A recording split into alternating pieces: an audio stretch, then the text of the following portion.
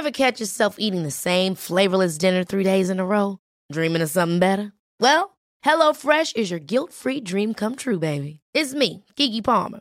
Let's wake up those taste buds with hot, juicy pecan-crusted chicken or garlic butter shrimp scampi. Hello Fresh. Stop dreaming of all the delicious possibilities and dig in at HelloFresh.com. Let's get this dinner party started. Quality sleep is essential. That's why the Sleep Number Smart Bed is designed for your ever-evolving sleep needs. Need a bed that's firmer or softer on either side? Helps you sleep at a comfortable temperature? Sleep Number Smart Beds let you individualize your comfort, so you sleep better together. J.D. Power ranks Sleep Number number 1 in customer satisfaction with mattresses purchased in-store. And now, save 50% on the Sleep Number Limited Edition Smart Bed for a limited time. For J.D. Power 2023 award information, visit jdpower.com/awards. Only at a Sleep Number store or sleepnumber.com.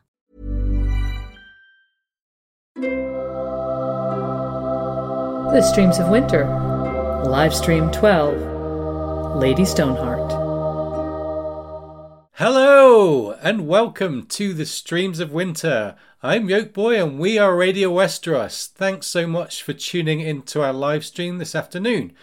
I'm very excited to be talking today about a character who we really don't know much about in the Winds of Winter due to the show excluding her altogether. It's Lady Stoneheart, everyone. Are there any remnants of Catelyn Stark in Lady Stoneheart? Is she a vengeful zombie or is she misunderstood? And what will she be up to in the upcoming novel? To help me answer these questions and more, here's the other half of Radio Westeros, Lady Gwyn. Hello! Hey everyone! Thank you for being here today. Welcome back to the live streams. Very excited to be talking about Lady Stoneheart and a little bit of Catelyn Stark, who happens to be one of my favorite characters. And as well, I know that she is a favorite of today's guest, who we are very happy to welcome back to the show. Joe Buckley, thank you for being here with us. Hi guys, thanks for having me back again. Honour in general, anyway, but especially for this subject, I'm very grateful for that. Yeah, really, really glad you could come back for this one. We had you at the beginning of our Riverlands conversation, talking about the prologue a few weeks ago, or maybe more than a few weeks actually, but you're bookending our Riverlands live streams because we know this is a favorite topic of yours, as it is of mine. So yeah, very good, very glad you're here. So quick reminder to everyone about spoilers. We're talking about the books, sample chapters, maybe not so much here today, but also be making comparisons with the TV show. Not really many comparisons to make today, but we will mention the TV show. So basically, spoilers everything. So time to get started with Lady Stoneheart. Over to you, Yolkboy. Okay, let's get on with Lady Stoneheart. Such an exciting character to think about for us all. So let's go back to Catelyn, shall we? Let's go back to the beginning. Catelyn Stark is the mother of the Stark kids, and in a Game of Thrones, she finds herself in the middle of serious conflict, and really she's a woman in a man's world. Can you tell me, both of you, what you enjoy about Catelyn's character during those increasingly desperate times in Westeros? And we'll start with you, Joe. Oh, I think you're kicking off with the most frustrating question of the day. I know I'm going to be, in 10 minutes, thinking of 10 more things I should have said. I've made no secret of Catelyn being my favourite character, my favourite POV in general, in the entire series. She's the one whose emotions and actions I feel most connected to. Her worldview, her priorities really seem to hit a specific point with me. I basically respond to her the most. Her bravery, her spirit, her love for her family and all she tries to do for them. I love that she will not just allow the world to sweep her and them up. She fights, she claws. She's very wise in terms of her protective nature and kind of a cooler head in this time of growing war where everyone's kind of forgotten how bad that actually is. And she's saying, hey, maybe we shouldn't do that.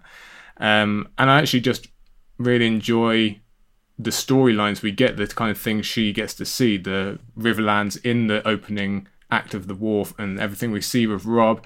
That's really That's really kind of my favourite stuff to look at.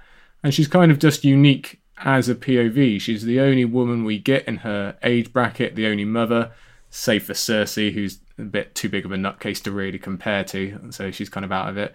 So she has to shoulder that load narratively, and she's also the introduction to a lot of this world and how it's set up politically. She's the sharp one, the knowledgeable one, and she's brilliant on that end.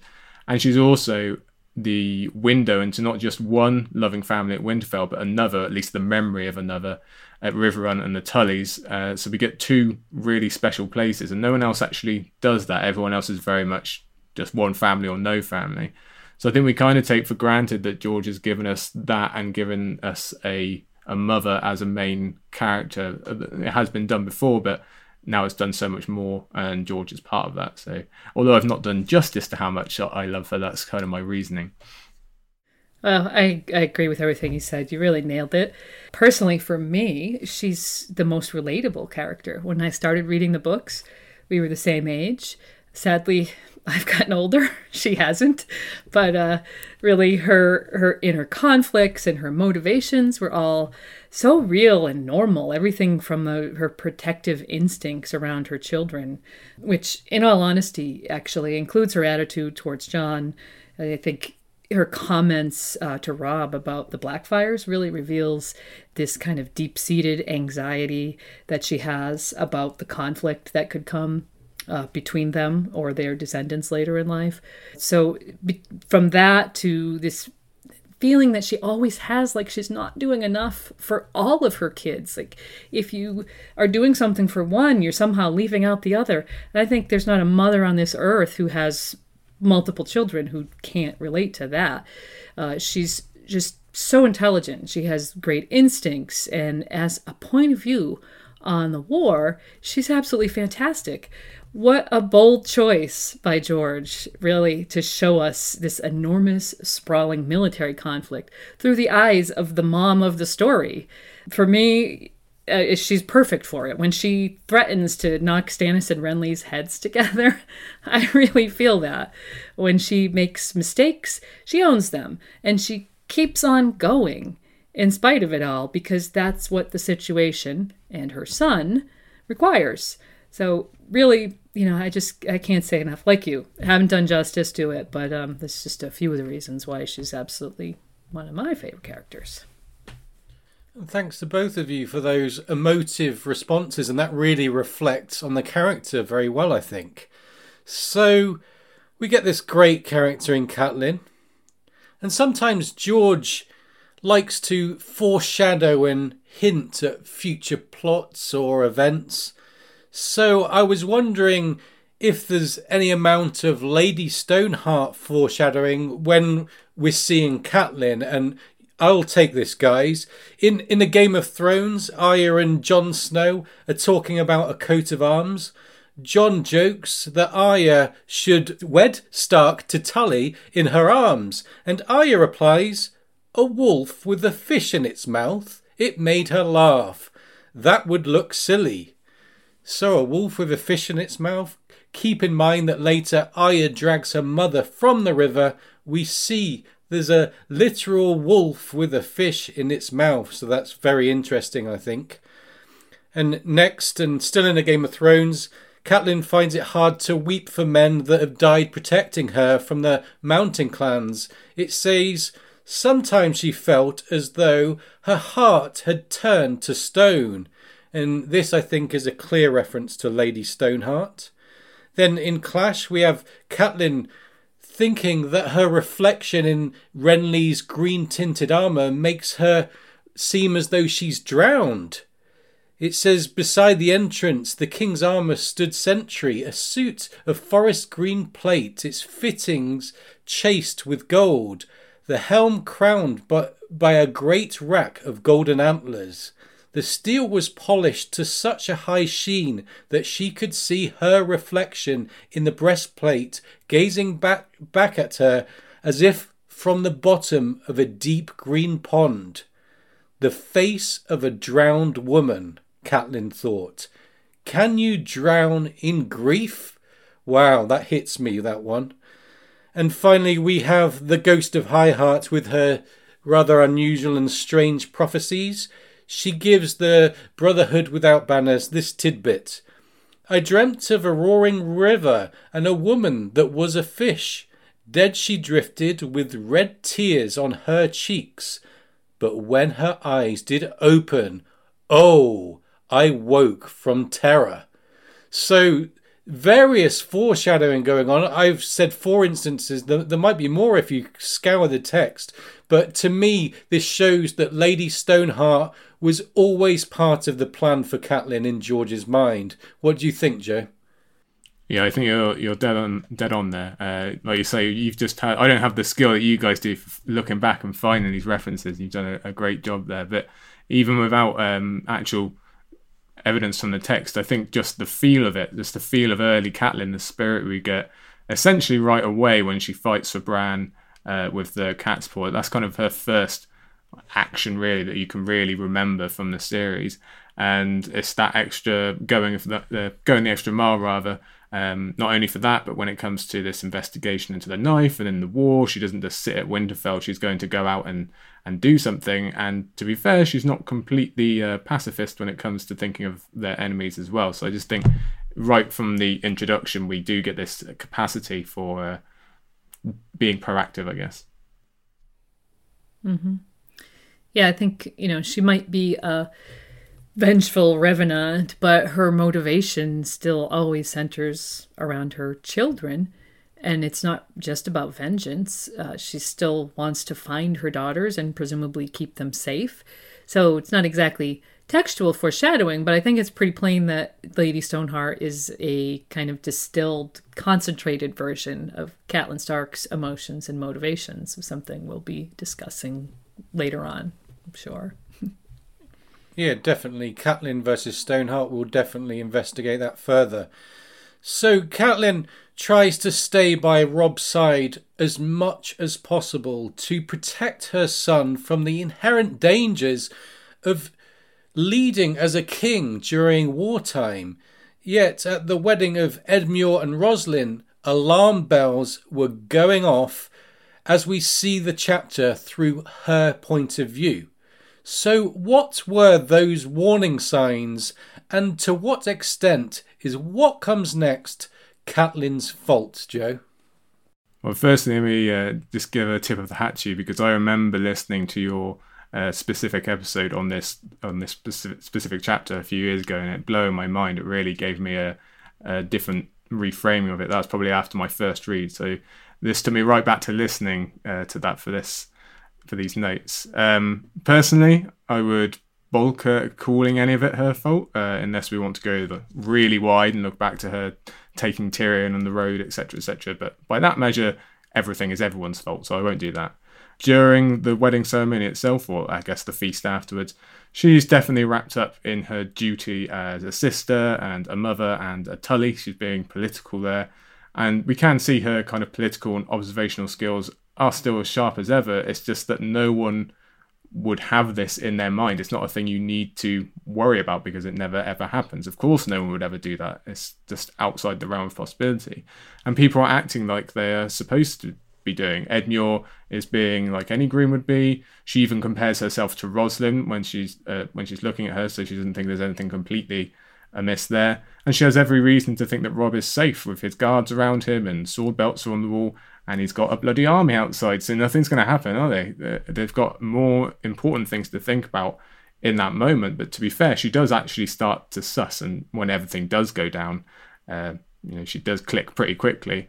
I think if she was to do it all again, if she had her copy of A Storm of Swords and knew what was coming, the only thing she'd actually really be able to change is probably just take the opportunity to dance with Robb, because she turns it down, and that's one of the harder parts to read for me, that you could have had this last dance before everything bad happened, but unfortunately you did not.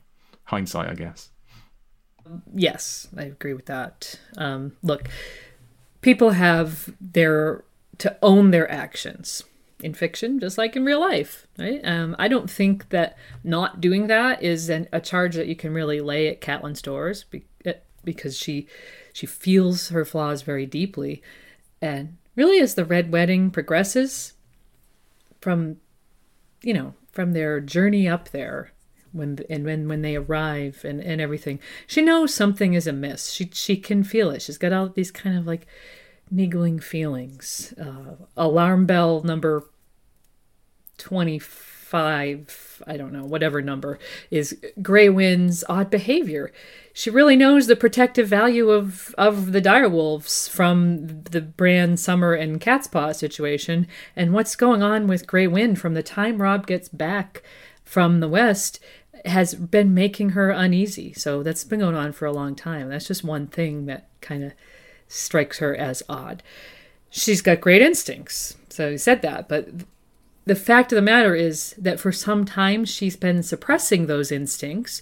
Number one, because the men in her family have made her feel like she's exaggerating or overreacting. Maybe, in real life, I'd say that's this insidious accusation of the patriarchy, saying to a woman, you're over emotional, you're hysterical. So she's dealing with that. And Robb has been holding her at arm's length as he navigates being a king. This is really perfectly normal also and relatable for a 16-year-old young man and his mother. So the real tragedy, I think, is that in A Storm of Swords, she allowed herself to be marginalized as far as Robb's decision-making goes, which led to him making his own errors in judgment. And we could point to some of those. And I saw someone in the chat pointing out Robb not listening to his mother and sending Theon to Pike. Big mistake on his part in a situation where Cat absolutely nailed that correct decision that should have been made. So could she have been more assertive and really put her foot down and said, Robb, you really have to listen to me? Maybe, but she was consciously making an effort to let Robb grow and be his own man, which represents a very real struggle in the life of any mother and their young adult child, especially mothers and sons. It's very important at that age, especially if your son happens to be a king. You kind of have to let him go and do his own thing. Yeah, I think you're dead on there. Really, the whole table is kind of set by the end of Clash, and Storm is, for her and Robb to a certain degree, just kind of, I used to call it the death slide when I was going through these chapters. They get on it at the top and there's really no getting off by this point anyway. Excellent. Yes, slippery slope towards doom. And the Red Wedding was a traumatic read and was such a significant event that it seemed to even signify the end of a literary act. This is where we witnessed the horrific death of Catelyn.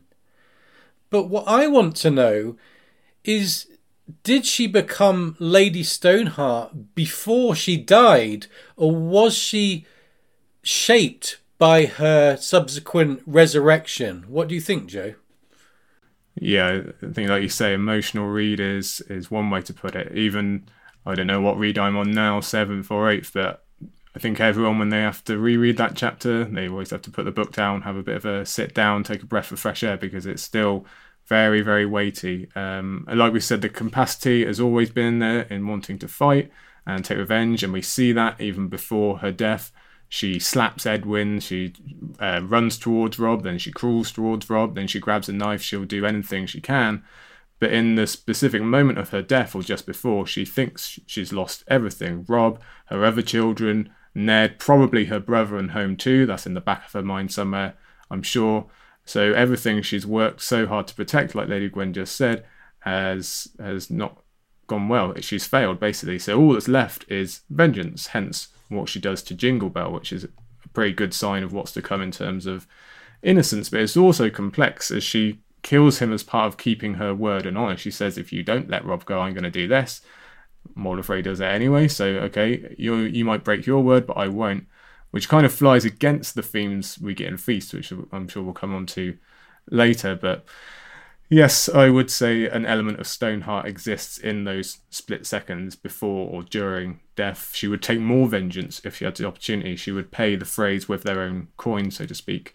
But also, actually being resurrected does play into that, because it creates this mindset of there are no rules. Death has nothing waiting for us. I'm not going to go to a bad place. As far as we know, they haven't given any indication of that. So I can go around doing whatever I want. Doesn't matter if I murder people or lie or break guest right.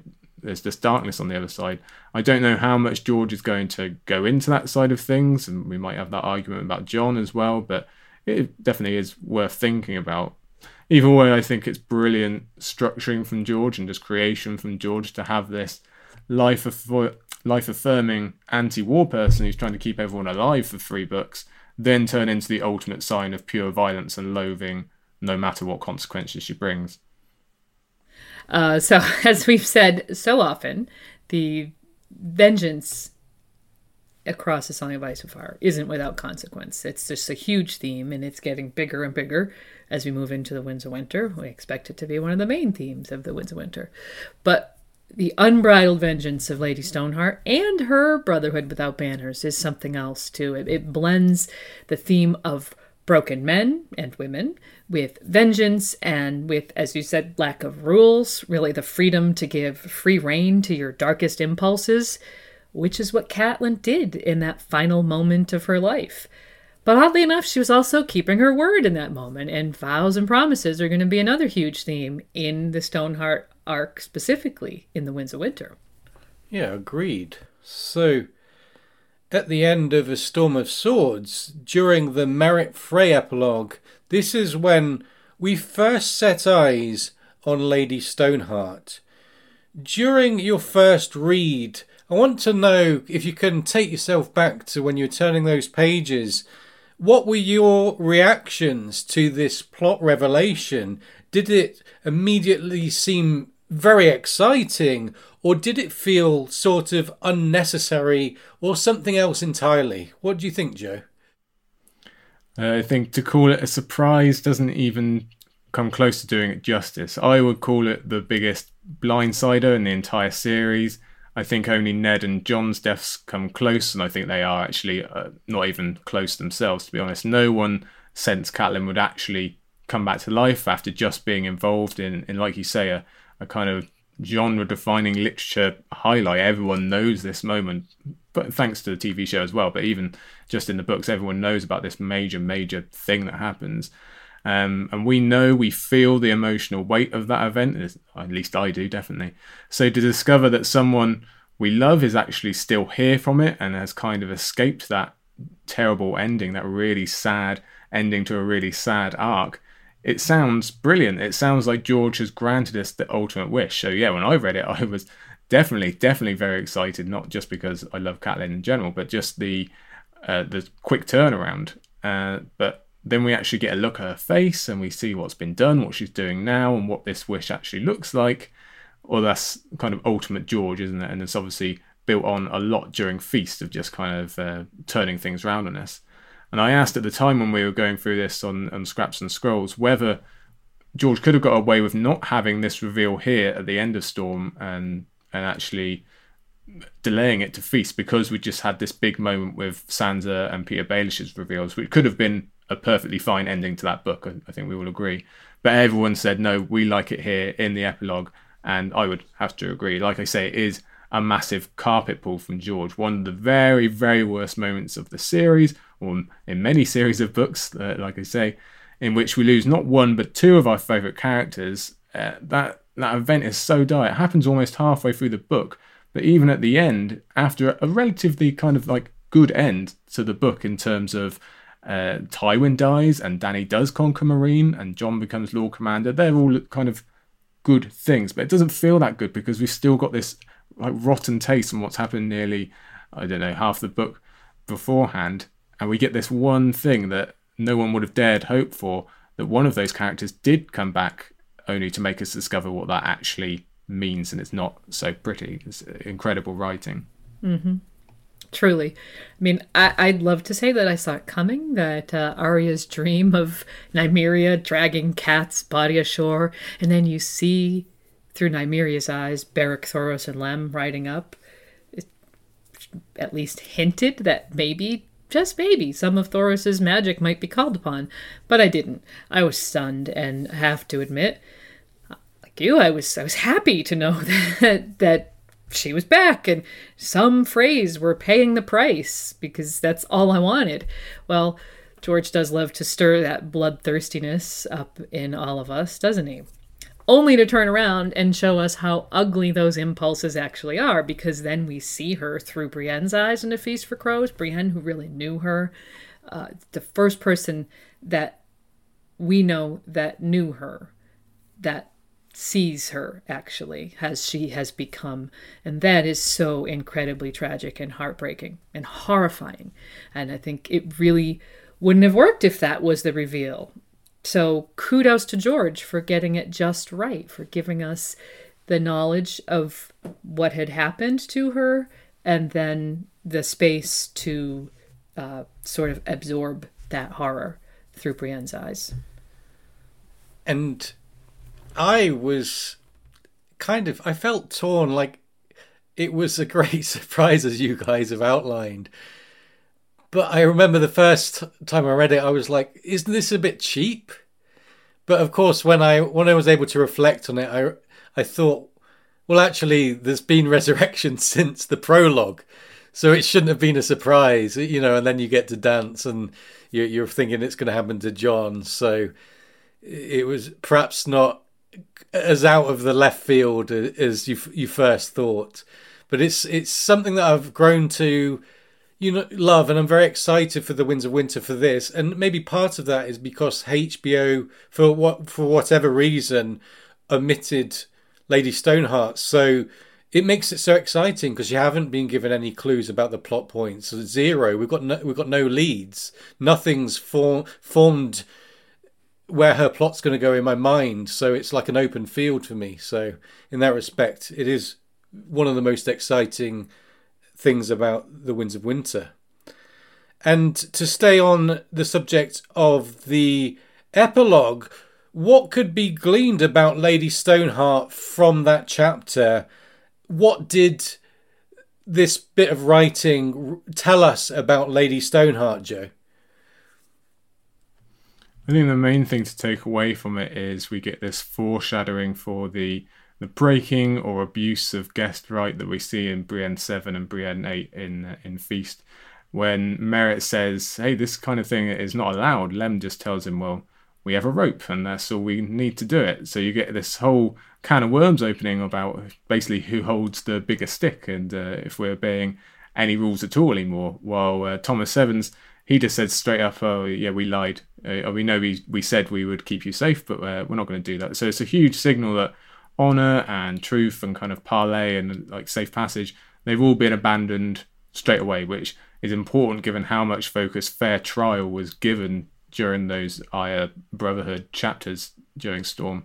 So yeah, like I say, it just sets up this big conundrum during Feast, and it's kind of Stoneheart being willing to unleash the true nature and pushing this broken man theme that we also got a lot from Brienne. So I think straight away you can see this isn't Catelyn that's come back, because she was quite high on a lot of those things when she was alive.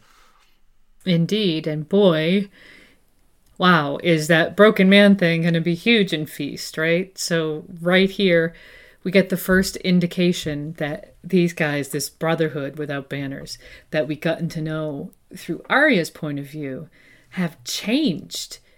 There's a real feeling of there's something different here. We don't really understand what it is yet. We don't get the full impact of it until later on in Feast, and it's built up slowly at that. But the Merritt epilogue told us two basic facts. Catelyn Stark is alive, and she's pissed. And we're left to wonder what comes next. And the reveal of that really doesn't happen until the very end of A Feast for Crows. So we get a whole book of kind of wondering what's coming of this. What is going to be the actual impact on the narrative. Okay, so I want to get back to something that we touched upon earlier, but it's just too juicy not to discuss. Catelyn was for the most part caring, kind and compassionate, whereas Stoneheart is presented as this kind of vengeful, hate-driven revenant. So our patron Christine wonders how much of Catelyn there is residing in Stoneheart, given this disparity between the two characters. Have I got this right, Lady Gwyn? Is there a bit of disparity? What do you think? Well, yes, obviously there is, but obviously Also, all of her memories remain. She knows about her children. She knows about the phrase and the wedding and the vows Brienne and Jaime swore to her. She wants to find her remaining children, possibly more than she wants to kill Freys. Yeah, I think you're dead on there. I'm going to kind of combine this question with the last one you asked, Joke Boy, about why we have this epilogue, because it's a quick line, but the Brotherhood do ask Merryt about Sandor Clegane and Arya, like you say, Lady Gwen. So we know that Stoneheart knows that Arya's alive and that she's looking for her, and she might even know by now that Arya was mere feet away from her, the twins. Although I'm not sure how, but either way, it'd be very tough to hear. But it's really key because we know straight off that this isn't just a mindless vengeance machine that's been given back to us. Catelyn is in there.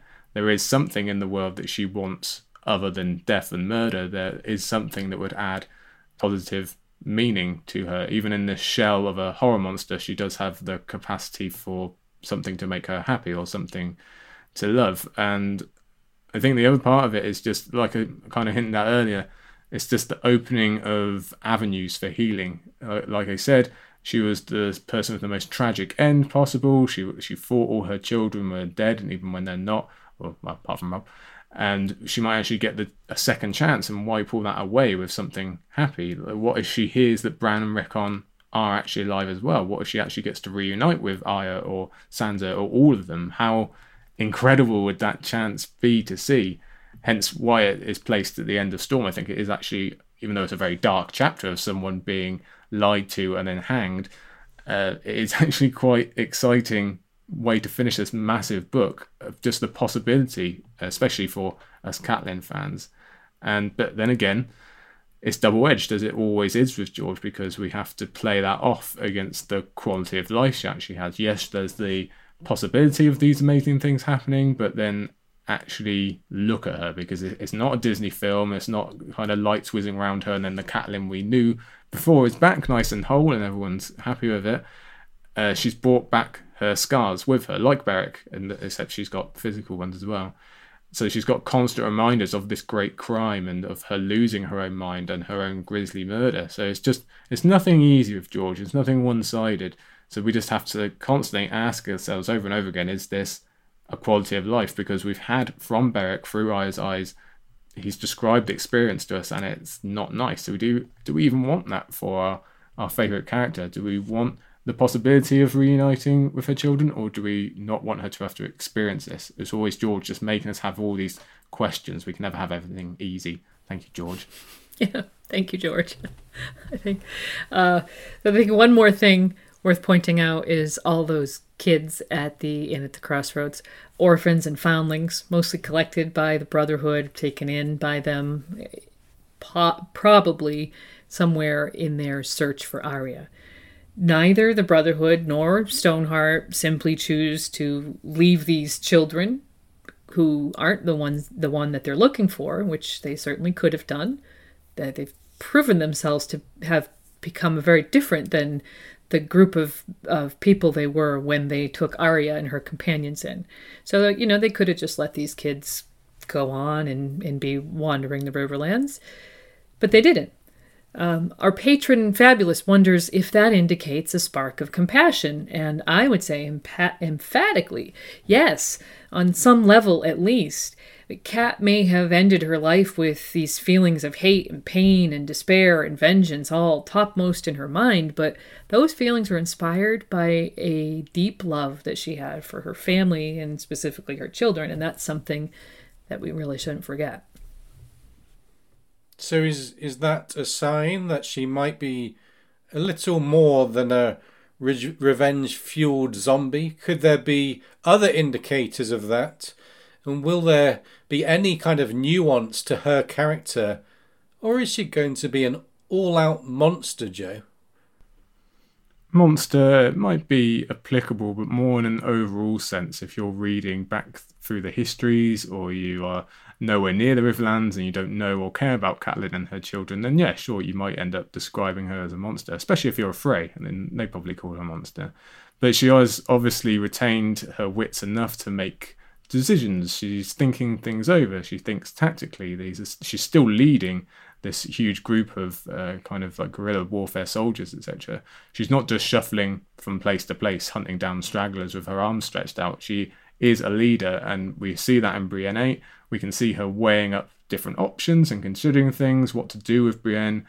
I'm not sure how many actual human elements of living she's lost in terms of food and sleep like Beric did. It's often brought up that she's only died once, not the 6 times like Beric, but then she's also been dead a lot longer, so George maybe has that shortcut to kind of make them a little more similar, but she's definitely more fueled than Beric, I would say, anyway. Yes, and not only that, but I am personally quite curious about that trip she took into Hagsmire and the Neck. That's where Robb signed his will, and he sent emissaries, Galbert Glover and Mage Mormont, to represent him to Howland Reed. They're still alive. Is she somehow seeking a way to carry on Robb's legacy? And looking for her girls is an obvious thing, at least on reread, but this is something a little more subtle and has yet to be expanded upon. It's probably one of the things I most want to see in The Winds of Winter. Does she have an actual plan beyond hanging Freys? I think hold that thought because we've got more coming up. So Lady Stoneheart was resurrected by Beric, and she now fronts the BWB. In effect, what can we say about the relationship between Lady Stoneheart and the BWB?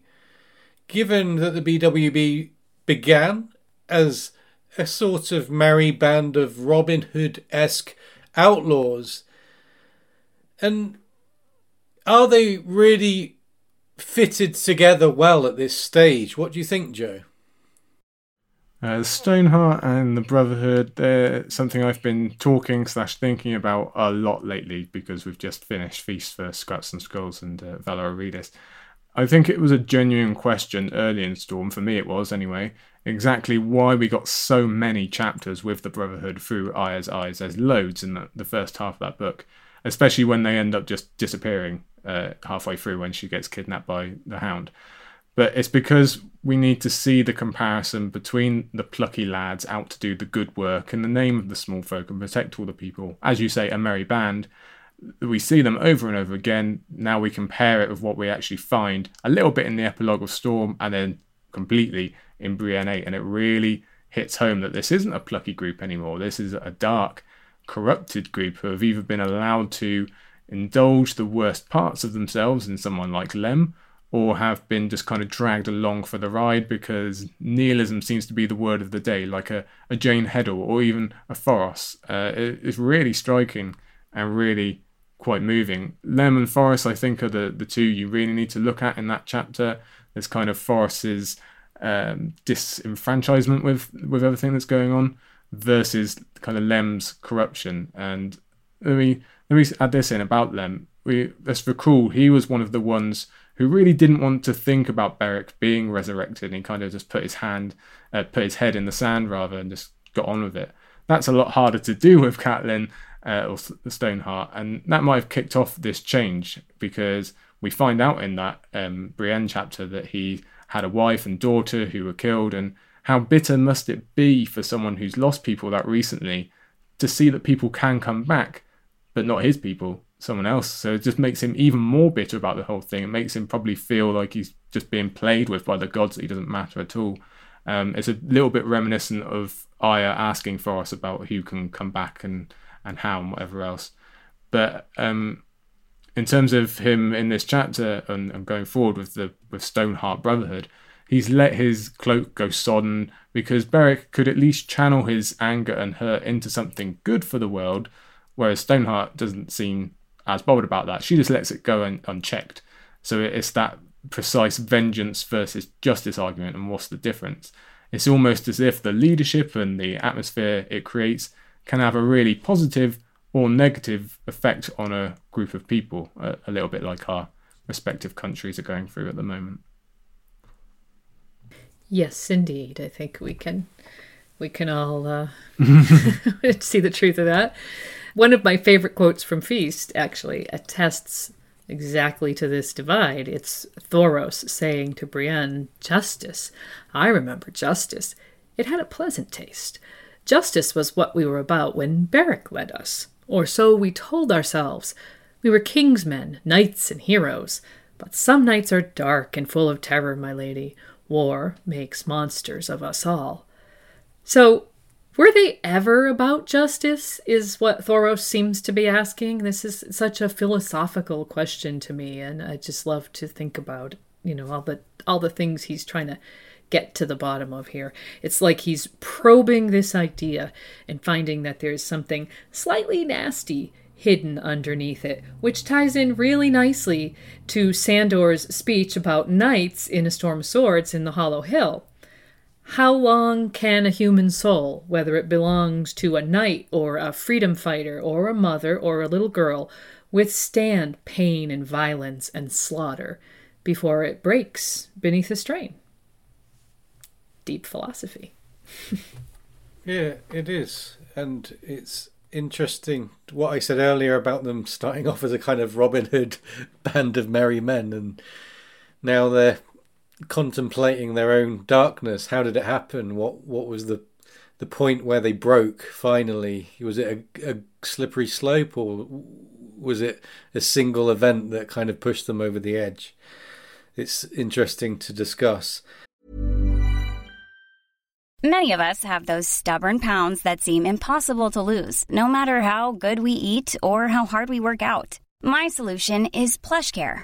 PlushCare is a leading telehealth provider with doctors who are there for you day and night to partner with you in your weight loss journey. They can prescribe FDA-approved weight loss medications like Wegovy and Zepbound for those who qualify. Plus, they accept most insurance plans. To get started, visit plushcare.com/weightloss. That's plushcare.com/weightloss. One size fits all seems like a good idea for clothes until you try them on. Same goes for healthcare. That's why United Healthcare offers flexible, budget-friendly coverage for medical, vision, dental, and more. Learn more at uh1.com. And we've talked a lot about the importance of vows in this situation with Stoneheart, Jaime and Brienne that's going to kind of kick it all off in the Winds of Winter. Stoneheart and the BWB now have the pair captive, and she has misinterpreted Jaime's sending his regards offhand remark as being purposefully aimed at Robb during his death. The situation could not get any worse or intimidating for Jaime, but perhaps he does have those vows to protect him.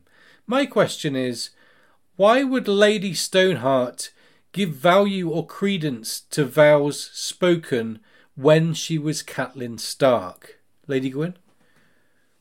I'm not really sure that she will place a lot of value on those vows, given that she has Roose Bolton's words ringing in her ears, quite literally the last things she heard before she was murdered. I am quite sure that Jaime and Brienne, however, will make their case regarding the vows.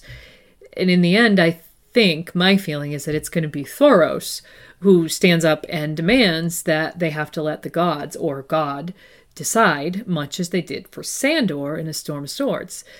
But I do think, because I think she has some capacity for thought, for rational thought, that Lady Stoneheart will understand that if Jaime's champion prevails in this trial, I'm sure he's going to have, that he'll be absolved, and she's going to have to, maybe not happily, but she's going to have to, let him move on, just like they did with Sandor in Storm of Swords. Yeah, I think it's also worth remembering she's suffering for a kind of a double kick to the stomach, because she believes that Brienne, who was a trusted friend, at least Jaime is on the other side. At least he has kind of an excuse for breaking vows and turning cloak. But Brienne was supposed to be her friend. They shared something special together. So she's really not going to be in the mood for sticking to her end of the bargain if neither Jaime or Brienne are. It's just it's all too recent and too similar to what happened to Robb. So she's really not going to be in the mood for listening to that kind of argument. And something I spoke a little bit about earlier, that vows and rules just don't seem to mean much to her at all anymore. We get the hint in the epilogue, but we really find out about it in Feast because, okay, sure, she went back on a promise about ransom delivery, but that's not too big of a deal. But really, I don't think enough people talk about that Brienne 8 chapter where we find out that the Brotherhood actively use guest right as not just something to abuse, but as a trap. They're actually saying, oh, come in, you can rest at the inn, and then in the morning, they're hanging by a tree. And after 3 books of having it really hammered into us of how important this concept is to the basic goodness of people and the world and the fabric of society, and the fuss we've all made about the phrase breaking it, the Brotherhood now think it's fair game. And maybe that's an eye for an eye thing, and it's kind of like, well, you started it, we're just following you, or kind of like Pandora's box has opened. Whatever it is, it's definitely corruptive of the souls of the Brotherhood. Like I said to a Jane Heddle, and Brienne even sees that straight off. She thinks this young girl, she's involved in all this thing, it doesn't even seem to affect her. So that's definitely not the Catelyn we knew. And most importantly to me, it's definitely not what Ned would want. This is his nightmare. This is the opposite of everything he taught his children. It's in the very first chapter of the series. This is how you deal with criminals and people who need to die. You do it this way. And this is the literal opposite. But then again, to apply to that, Ned never had to watch any of his children die in front of him. So he can't really talk up, can he? Who's to say what he would actually do if he had seen Sansa's head being taken off our Iron? What kind of rage his icy heart would actually let out. So what rules could we be willing to break if we were in Catelyn's position is a worthy question of asking. Yes, it really is. I think that's a great point. The end of Ned's life proved that he was willing to go pretty far to save his children. So, I don't know, that's a little different from vengeance. He never really seemed to be much about vengeance as far as his brother or his sister or his father went. But at the end of the day, no man or woman can predict how he or they, anyone, would react to the situation that Catelyn found herself in, losing her children and everything, her husband, everything that meant anything to her, one by one. It's very hard to pass judgment on that because we haven't walked in those shoes. Okay, so let's walk in Stoneheart's shoes for a minute and get rather dark on the theme of vengeance. So we all know what happened at the Red Wedding. It's a shared trauma that everyone in the fandom can relate to together. It's seared into our minds, given what happened at this Red Wedding, and that Stoneheart is out for revenge. Many fans believe we are building up towards a Red Wedding 2.0, as it's called. There's hints in A Feast for Crows that there could be an upcoming Frey-Lannister marriage, and so the stage could be set for another monumental moment in the Winds of Winter. So, do we think there will be a Red Wedding 2.0, or is this purely a fandom invention and maybe some kind of wishful thinking? And if so, how do we see this event playing out, Joe? I think there will be something of that nature. I never know how to guess these things because George always seems to scupper me.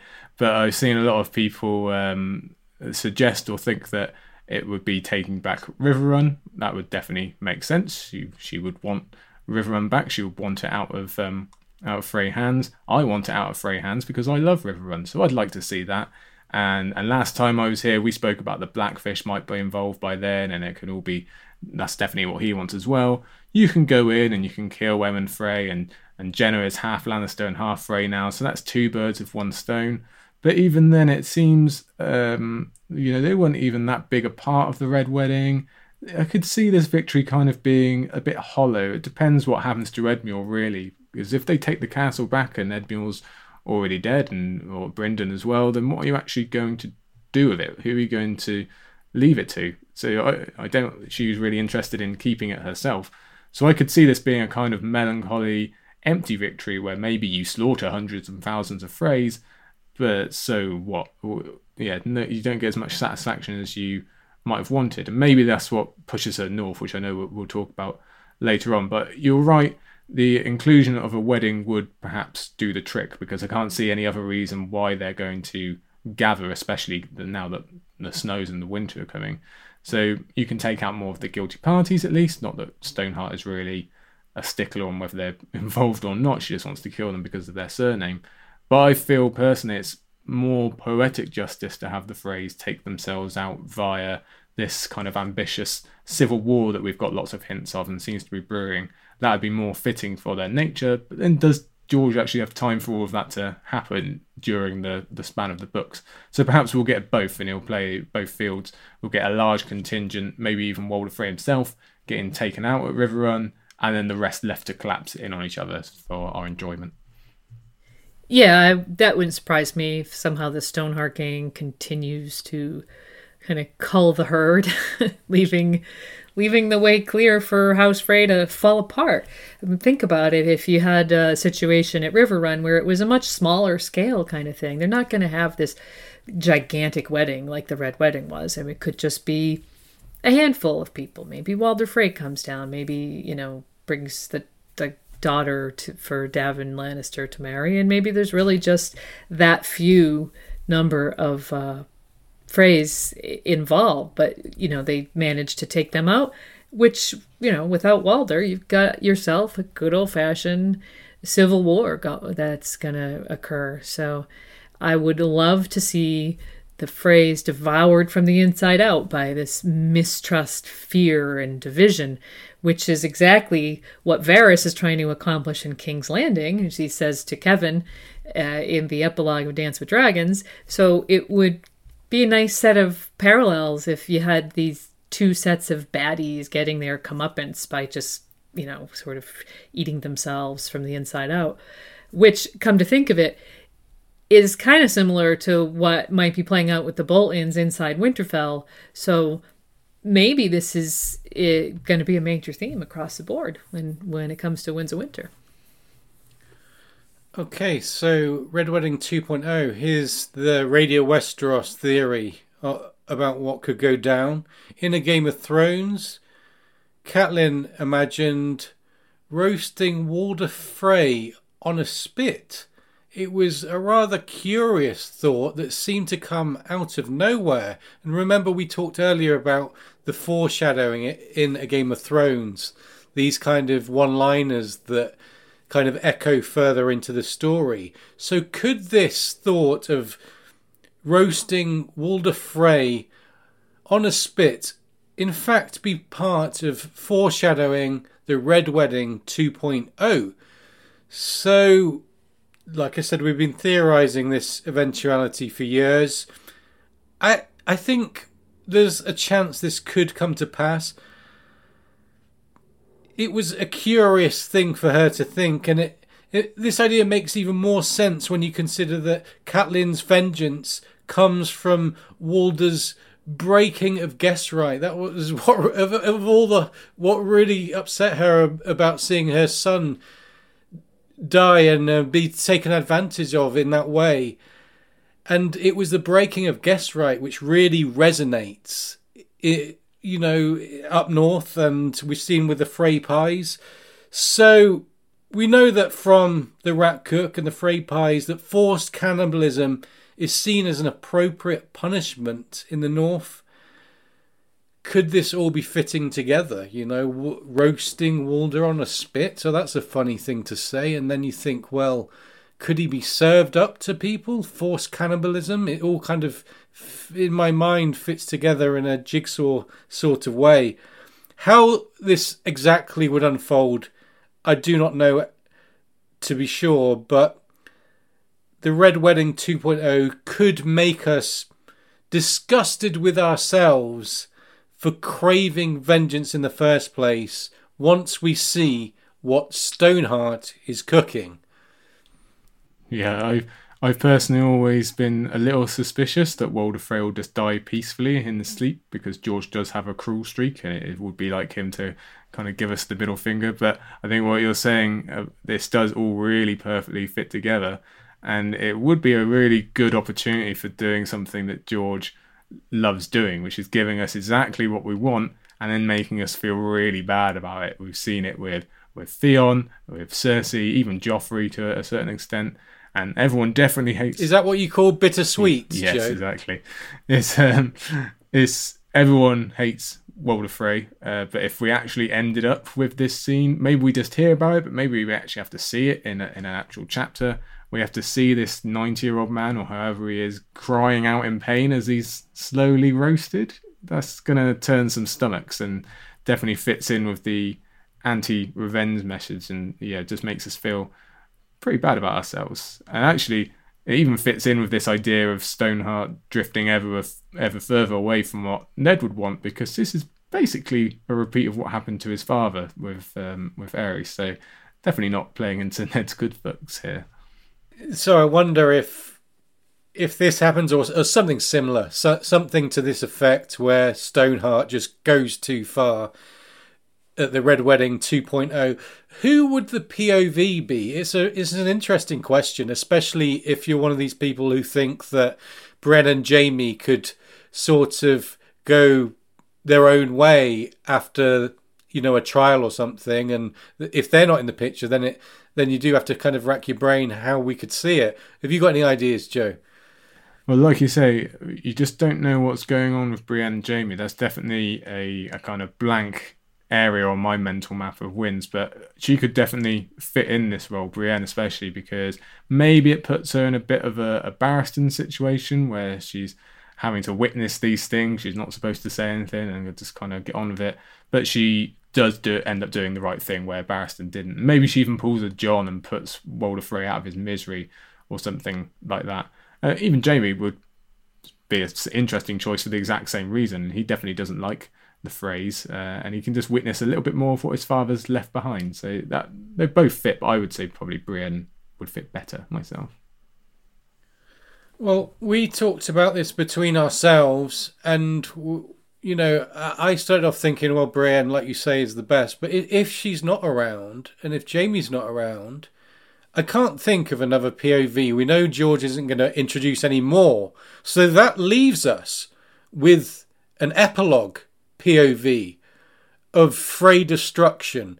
Given that we think this book is going to begin with a kind of ransacking of Edmure's procession. What do you think, Lady Gwyn?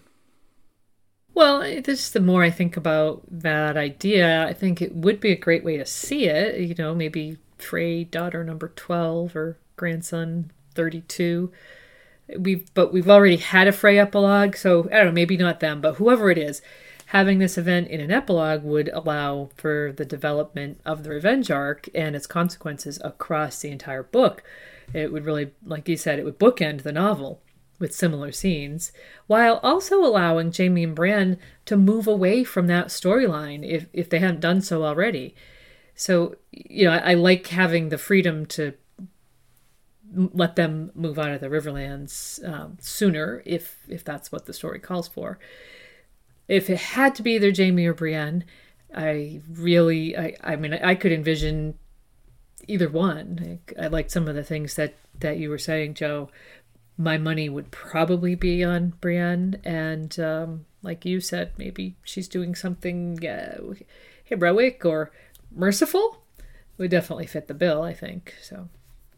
So however Lady Stoneheart's greater plan pans out, I think we can agree that there will be death and blood and carnage one way or the other. Stoneheart has little left to lose in her quest for revenge, but I wonder what you guys think the overall message regarding this grand theme of revenge will be. What's the ultimate feeling that George wants to give us about one person, getting something over on someone that's wronged them, full stop? What do you think, Joe? I think it's a major piece of the series overall, and I think the message that George wants to get across is that evil begets evil. Revenge breeds revenge. And as well as being a really key part of Feast's message as a whole book, I think probably Ilaria Sand puts it best in her much underappreciated little mini speech during Dance, where she's saying that it just goes on forever and ever. More and more people suffer, and it doesn't end. It just corrupts everybody. We've seen that with Sandrock again. We've seen it with this literal representation in the haggard face of Stoneheart, even Dany at times. And I think most people will agree it's Arya's main theme or purpose in the story, and really it just doesn't get you what you want. It's bad, basically. It's just bad. That's what he wants to get across. And again, that there's a difference between vengeance and justice. And I do think it's interesting that Ned is kind of the symbol of one, and now Catelyn is becoming the symbol of the other. So it's going to be really interesting to see how caught up in that kind of web the various Stark children get, and which one they lean more towards by the end of the series. Yes, I think just in short, revenge equals loss of humanity eventually. That's going to be the message. And Stoneheart is the living embodiment of that concept. So we're going to see that whole thing play out in well, I don't know if she's living. I guess that's not the unliving embodiment. But yeah, it's definitely going to be pretty powerful. I think it will be powerful, and I think that power is going to reside in the fact that he's going to make us enjoy it quite a bit, but then is going to kind of pull the rug from under our feet and, hold up a mirror and say, this is what you're asking for, someone being eaten alive, or, some disgusting act of revenge, and, going from fist pumping to kind of, maybe I shouldn't have enjoyed that. That wasn't really what I'm all about. So I think that's what he's going to toy with. So if Stoneheart does sate her desire for revenge against Freys and Lannisters, what do we think her character could then do? What if she achieves her goals, Lady Gwyn?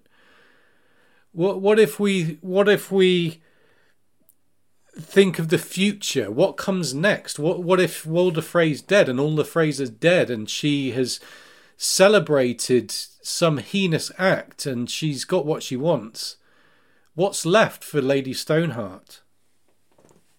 Well, I want to say that what Lem tells Brienne, she wants her son alive, and she wants the men who killed him dead. Well, she can't have her son alive, so she is going to have to settle for the latter, right? She wants to feed the crows like they did at the Red Wedding. Freys and Bolton's eye will give her those as many as she likes. All she asks of you is Jaime Lannister.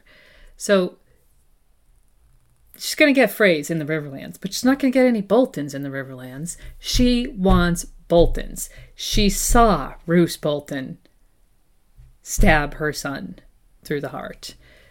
She wants him. She's not going to just settle for Walder Frey by any means. And where are the Boltons? They're all cozied up in Winterfell, which is her home. And possibly there's someone else there that she might be interested in wreaking some vengeance on. So, yeah, I think Boltons, Winterfell, northwards. That's where we're heading.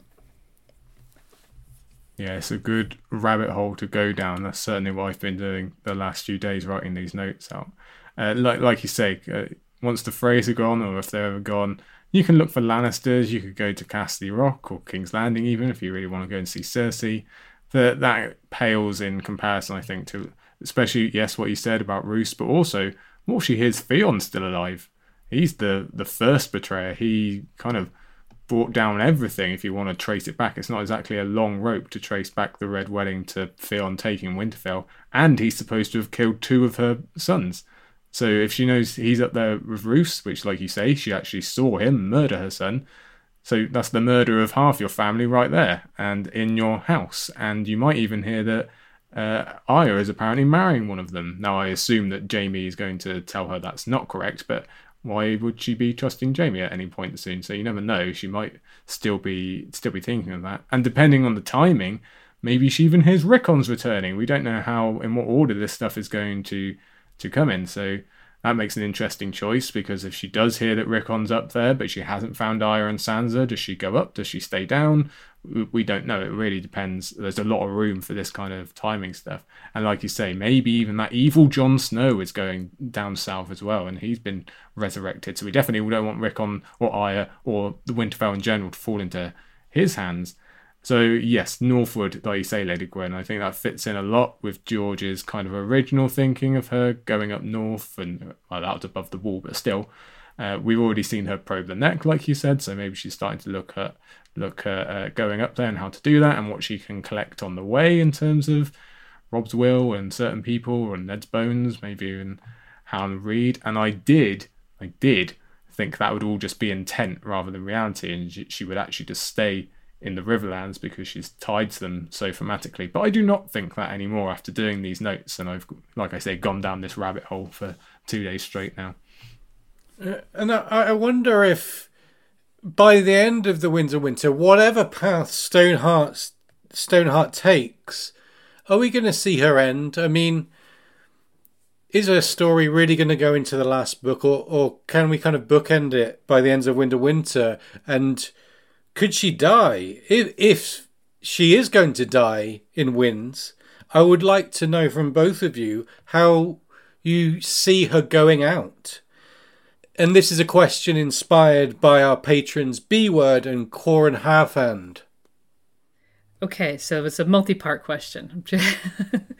So I think that she carries on into the next novel, especially since we're talking about this Frey revenge arc, possibly taking up all or most of the Winds of Winter.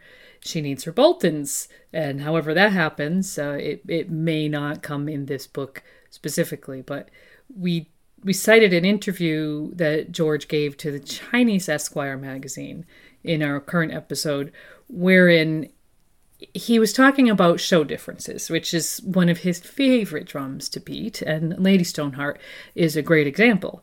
He seems to have said that Lady Stoneheart will be important to the rest of the story. So, given that it was in a Chinese magazine, that could be an odd translation, so make of it what you will, but I found it interesting. I thought, this could be him really saying that she's going to be there throughout, or through most of, through Dream of Springs.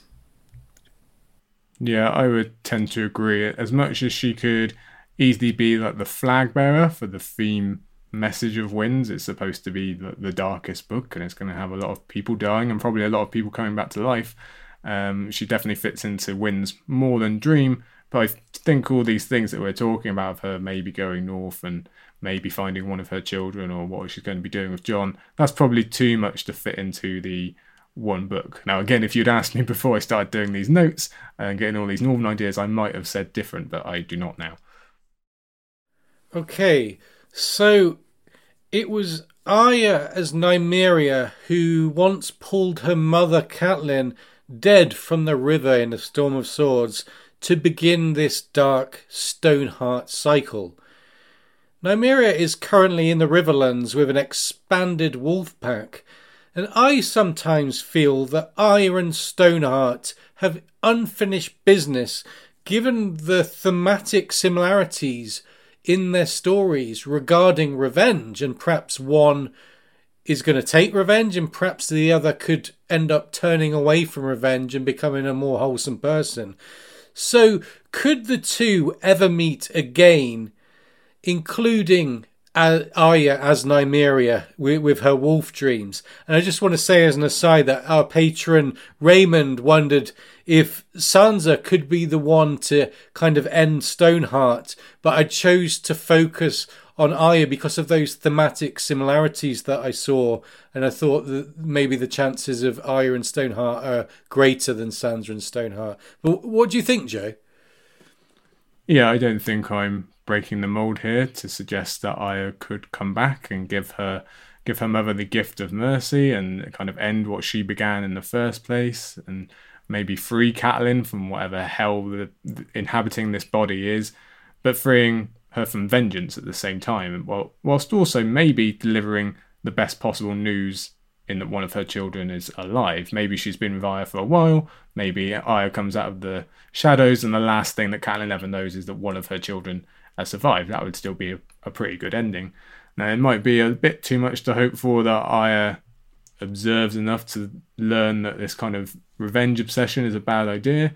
But if she's with her for enough time, then who knows? It would definitely fit. And to be honest, with me, it clicks in with what I've long been saying about Catelyn and Arya not being all that close in the beginning of the book.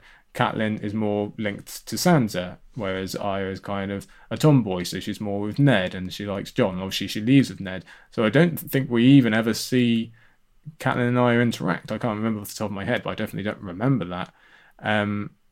So they need this kind of cap to their relationship, especially when Arya was so close to returning to her mother in Storm, and they've had that kind of emotional link from Arya just feeling so close to the Red Wedding and everything that happens. So that would be very, very fitting, given that she's so tied heavily to the Riverlands. And also, it would be somewhat funny if the end of Catelyn is being killed by a blade that Jon Snow had built. That'd be cool. Yes, it would. I think Arya, yes. But in the north, I think there's something important about Catelyn Tully. She became a she-wolf in the end. In A Game of Thrones, she tells herself, "You must be a Stark for true now, like your son." And I truly believe, talked about it in our Catelyn episode years ago, that in the end, she got there. So I actually believe it would be true mercy from Arya, and maybe seeing what her mother has become might even be a catalyst for healing in her, at the end there. So yeah, definitely Arya. Yes, it's something. There's something I can kind of waffle on about. And I know, but you've got a tough job of keeping us all on task here. But I can never get past the idea of all three Stark women reuniting in the Riverlands. It's kind of, in my mind, I call it this kind of Pathfinder idea, because both girls have been following Catelyn's footsteps throughout the series, with Sansa at the Eyrie and Arya trying to get to Riverrun, and she goes to the inn where where Catelyn met Tyrion and everything.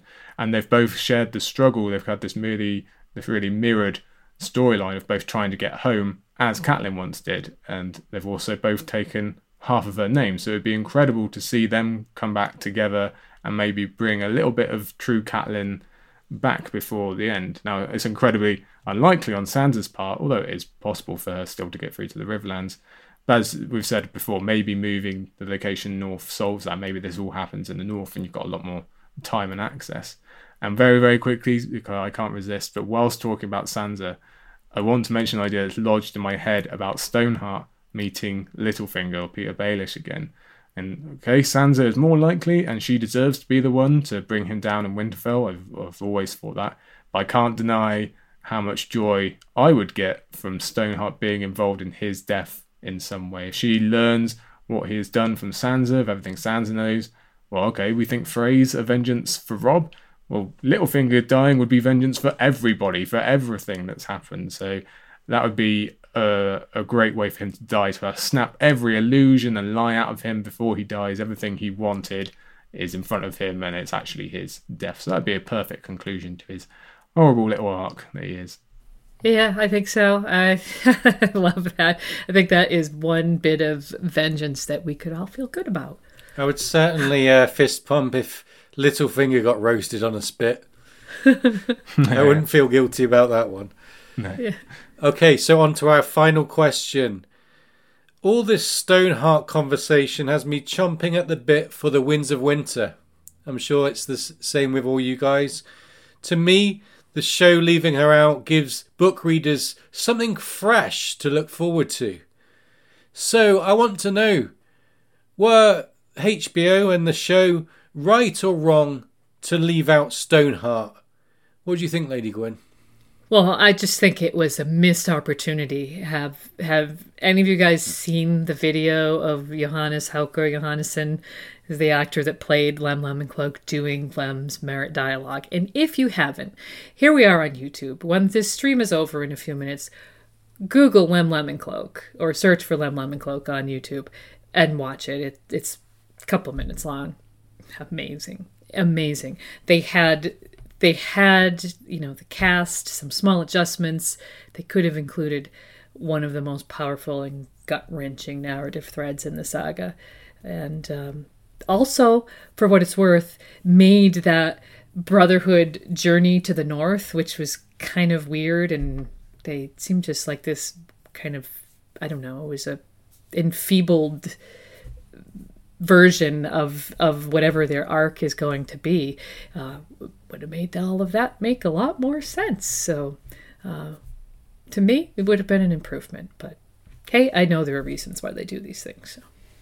Yeah, I think George is probably pretty glad that they did, hence his recent building up of her, like we mentioned earlier, because as you said, Yoke Boy, the show gives us the bare bones of what to expect from each of the Stark kids. We basically know the big plot points for all of them, but we've got no idea about Catelyn, so she remains one of his biggest pulls, because he does relish the chance to still surprise us, given that so much of his story has gone kind of out of his reach.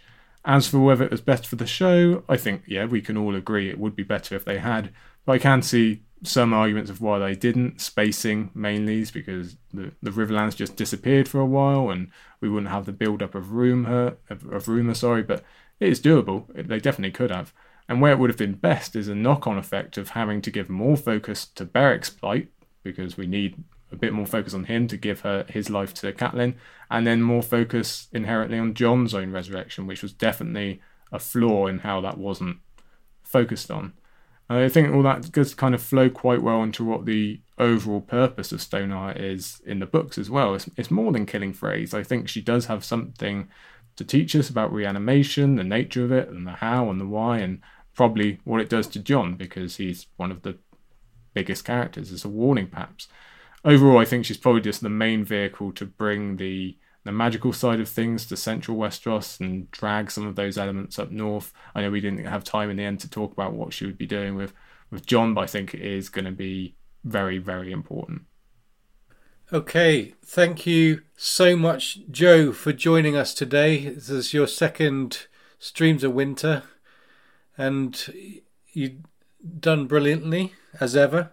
So I hear you two are doing a live stream for History of Westeros. Do you want to give us the information for that, Joe?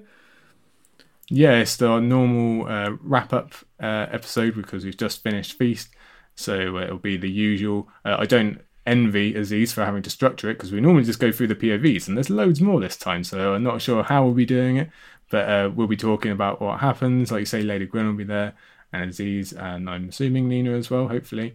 I think it is 8. I can't remember off the top of my head, but I'm sure you all know the time to be there because you'll follow them along. That's what I thought. Yeah, so looking forward to that. That'll be a lot of fun, as always. It's 3. So 8, 3, 8, yeah. And how's the Isle of Faces podcast, which you are the main presenter, how's that going? Yeah, like we say, so we've just finished Feast, so we get a little bit of a gap now until we move on to Dance, which gives me some time to actually deliver on the Patreon episode of reading out my Storm's End chapter from the Castles book that I did, because our lovely patrons have been very patient in me delaying that. And we're also going to have a little bonus kind of video episode, if I can get our camera working, because, well, I'll show you here. You might be able to see it, you might not on the camera. I got this 3D model thing of Winterfell for my 30th birthday. Podcasters, Joe's holding up the 3D model. Is that Winterfell? It is Winterfell, so I'm going to kind of do a video walking tour of this Winterfell, so we'll see how that goes. So that'll be coming. It reminds me of the beginning of the Game of Thrones show, where it's like a pop-up book. Yeah, that's what it is. Yeah, it's like foldy paper model. It's pretty cool. So we'll have a look at that. Okay, fantastic. Lady Gwyn, why don't you announce our next live stream? We're likely to go every other week, guys, for the foreseeable future. And so every other week, 2 weeks, what's the arrangement? Well, in 2 weeks, which will be Labor Day weekend, we're actually going to be doing it on Sunday in the same time slot that Valerie Regis usually takes place, 3 o'clock On the Sunday, September 6th, we'll be talking about Circe with Mikhail Schick from Vassals of Kingsgrave. You may know her as Ink is Rain on Twitter. We are very excited. We changed it to Sunday so that we could have her be on with us. And Circe is going to be the main topic in our new episode, which the patron rollout starts on Monday, day after tomorrow. Yeah, this is the Winds of Winter primer. This is the 4th part now, and the focus is on King's Landing. So it's obviously a lot of Circe, but there's a lot of smaller loose threads, the Kingsguard, the Small Council. We will arrange things so, you don't have to do a full reread in Times for Winds. We'll recap all those loose threads and keep you all informed. That's what we're going to do. The patron rollout, we're aiming for Monday. Looking forward to it. So we've got a busy weekend, but thank you so much, everyone, for joining us here today. Thanks to people who are watching this in the future or listening to the podcast version. Appreciate it all. And I want to say a huge shout out to our moderators in the chat who keep things clean and ticking over. Thanks to all of you. It means a lot to us that you step up and do that job for us. And thanks to all our patrons. And if you want to be a patron of the show, there's lots of benefits. And of course, it really helps us. So head over to Radio Westeros on patreon.com and find us there and be a patron if you want to.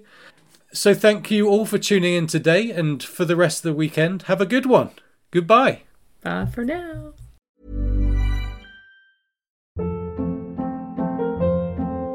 Hold up. What was that? Boring. No flavor. That was as bad as those leftovers you ate all week. Keke Palmer here. And it's time to say hello to something fresh and guilt-free. HelloFresh. Jazz up dinner with pecan-crusted chicken or garlic butter shrimp scampi. Now that's music to my mouth. HelloFresh. Let's get this dinner party started. Discover all the delicious possibilities at HelloFresh.com.